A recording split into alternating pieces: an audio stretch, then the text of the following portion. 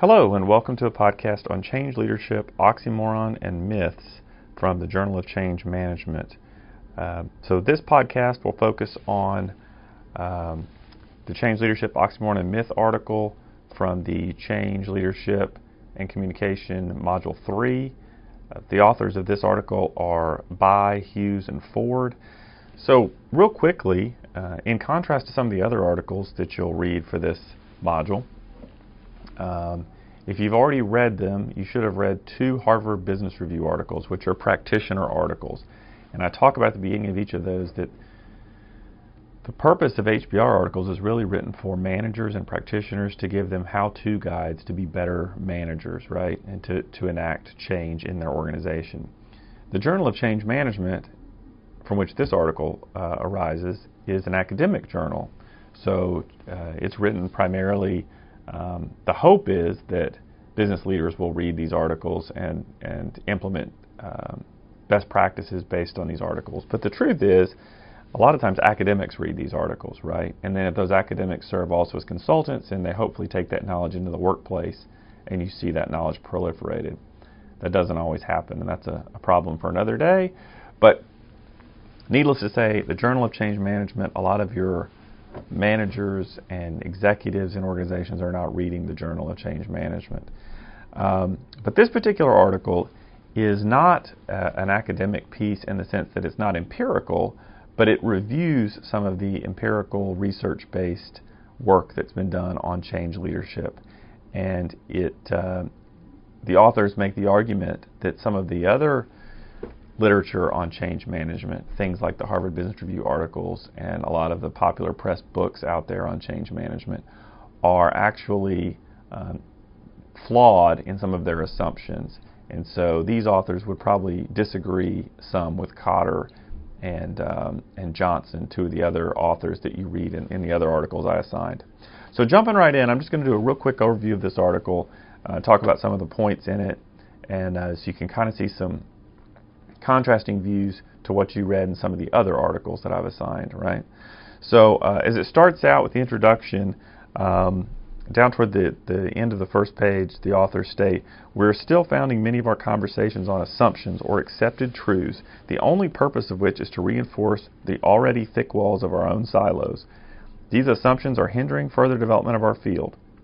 So basically they're arguing that we have some kind of assumptions we made about how change happens and how leaders impact that change. And we've pretty well established that we just believe that's the way it is and are marching forward. And their point is we need to be questioning some of those assumptions because maybe the data is not there to support what we've always assumed, right? The best practices that we've all kind of done over the years, maybe not based on actual data, but rather based on some of our own experiences and what we've heard other people say. For example, one example of such an accepted truth is our constant reference to the claim that 70% of all change initiatives fail. I've actually heard that in some talks that I've attended. We do this despite Hughes, in 2011, having discredited the claim in his article. Other thriving assumptions are that leaders and managers are not employees. Hence, we keep referring to perceived and often created conflicts between management and non-management employees. And by doing so, we're supporting a confrontational us versus them stance culture within organizations. So again, what they're saying there is that if you recall from the Cotter article, there is a lot of emphasis on initiators and resistors. And typically, the initiators of change are seen as leaders and managers, leaders more so. And the resistors are management to a lesser degree and rank-and-file employees to a large degree. And so these authors would say that there's not a lot of evidence to support some of that. So they think that's more kind of our perception than based in maybe empirical fact. They also say that a common belief is that leadership is role-specific. That is, we need formal management and leadership roles in order to perform leadership. So when we talk about who the initiators of change are, it doesn't necessarily have to be someone in a high formal position of authority, but Cotter definitely, when he talks about coalitions, talks about the importance of having, strong political allies and people with formal authority in the role of change agents. And these authors would say maybe that's not always the case. Lastly, leaders and managers are change agents. Non-manager employees resist change. Again, I think I mentioned that. Anyway, the authors believe, I guess, that leadership is really more of an action than a person, and that people at any level can lead change. And I don't know that Cotter and others would disagree with that, but that's certainly not the direction that they tend to promote in their writings. So, anyway, moving on. The authors state that it's telling the most frequent theme within leadership articles published in the Journal of Change Management has been developing the competence and the capability of the change leaders. So again, the focus is on how do we make the leader more capable in order to make the change successful, as opposed to what do we have to do about the change itself to make it more successful, or who has to be involved in the change. It's really more about if the leader at the top is capable, the change will be more successful. So it's really very much person-focused when they talk about change management in much of the popular press and self-help Harvard Business Review articles. One way you can evaluate how academics and practitioners are viewing a topic in terms of what the prevailing wisdom or the views on a topic are is you can look at who is popular, who is most commonly being cited, right? So when someone gets up to speak at a keynote address and they talk to you about change, who are they using as their resource, right? When they say 70% of all change efforts fail, where are they getting that? Who is it that they're citing? Who are they reading? What are they looking at? And if you look at the data, the most popularly cited work, could be an article, could be a book, about change is Leading Change by Cotter, 1996. That's Cotter's book. The book is based on his article, which you guys read, John Cotter on Leading Change, Why Transformation Efforts Fail. The book was written the year before. The article was written in 95. The book was written in 96. The article is the number one cited source on change. The book is number one. The article is number two. The number three cited work on change efforts in organizations is Transformational Leadership by Bass and Riggio, 2006, which I did not have you read, but that's a great read if you want to take a look at it. The point of all this is to say that Cotter's work on leading change has for a long time been seen as the most commonly cited, most referenced work on change. There's nothing necessarily wrong with that, except Cotter's work is not an empirical piece, right? It's based on his own experiences, it's based on case studies, anecdotal evidence. So there's not a lot of research backing up some of Cotter's recommendations. It's more, common sense wisdom and experience he's had. With that being said, weaknesses in Cotter's account of leading change include, like I said, employees being depicted as resistors, ethics, power and politics being underplayed, and overemphasis on taking a sequence of linear steps. Cotter says you could go through steps 1 through 8 in a row. Disparaging history, limiting the potential for learning, a lack of appreciation for incremental change. All these things are in the article. Basically what they're saying is, Hughes makes the argument that there's a lot of things in Cotter that are not based on, like I said, research and data. And so he questions whether or not we should be accepting them fully without vetting them more stringently. Also, they point out that at the beginning of the revised edition to Leading Change, the Cotter book, it was revised in 2012. It's really the same book in a lot of ways, just some new imagery, new preface. In the new preface, Cotter writes, "The material in this book is not only still relevant now, 16 years after it was published, but I believe it is even more relevant, and for one reason, the speed of change continues to increase." And again, these authors would say, is it more relevant? The original piece was written in 95, and not much has really changed since then in terms of what was in the book. but the world has changed a lot, and so maybe some of the recommendations that Kotter makes are not as grounded in fact and in data as maybe we suppose. So anyway, that would be their criticism. Moving down the page here, leadership and change are inextricably intertwined. However, organizational change has become an interest for organizational consultants more so than for empirical researchers. So why is it we don't have more data, right? We keep saying a lot of the things that are written, like Kotter, are not based on data. Well, why is that? Well, because the people who write the most about organizational change are consultants, not academics.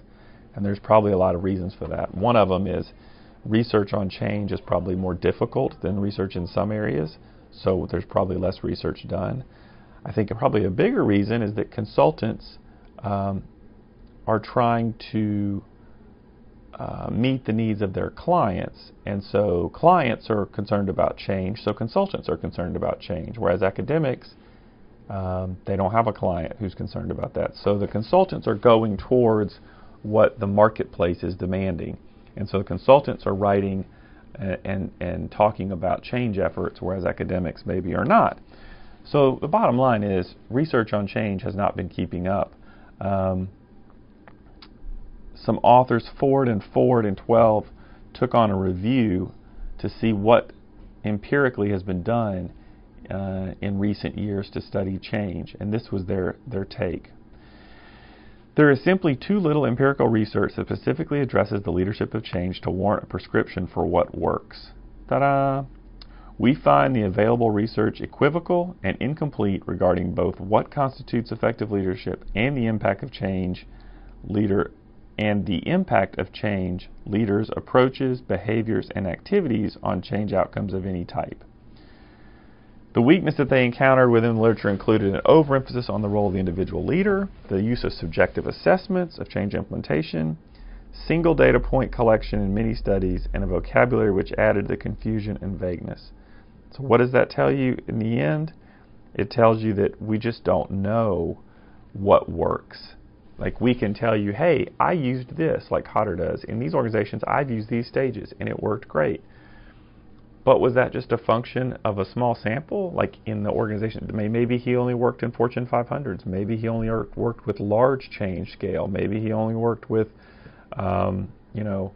organizations that were tech related. I don't know. But my point is, we don't have a lot of data. We just have people's individual accounts, and we're using that as our basis for expertise. The authors go on to say that today we seem to be awash with heroic leaders, yet we know far too little about change leadership, and until we acknowledge the crisis, nothing's going to change. In fact, at the end of the article, I like this quote by Mark Twain. Twain makes the observation, "It ain't what you know that gets you in trouble, it's what you know for sure that just ain't so." So part of our problem is we kind of have assumed for many years that we know what's going on in change leadership in organizations.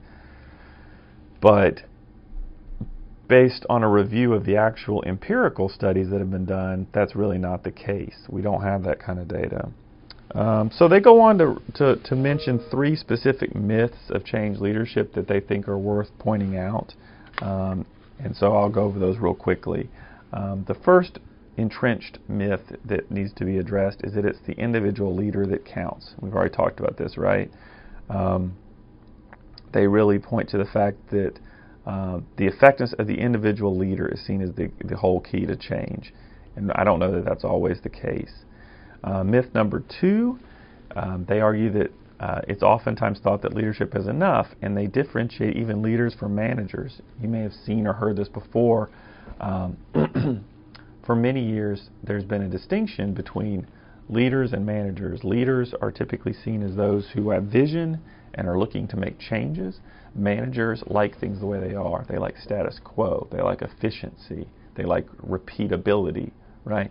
That's what a manager values. And so there's this dichotomy between a leader and a manager. And I think these authors would say there may be some truth to that, but probably not as much as we like to believe. And they would say that really, in order for change to be effective, managers are who has to be involved.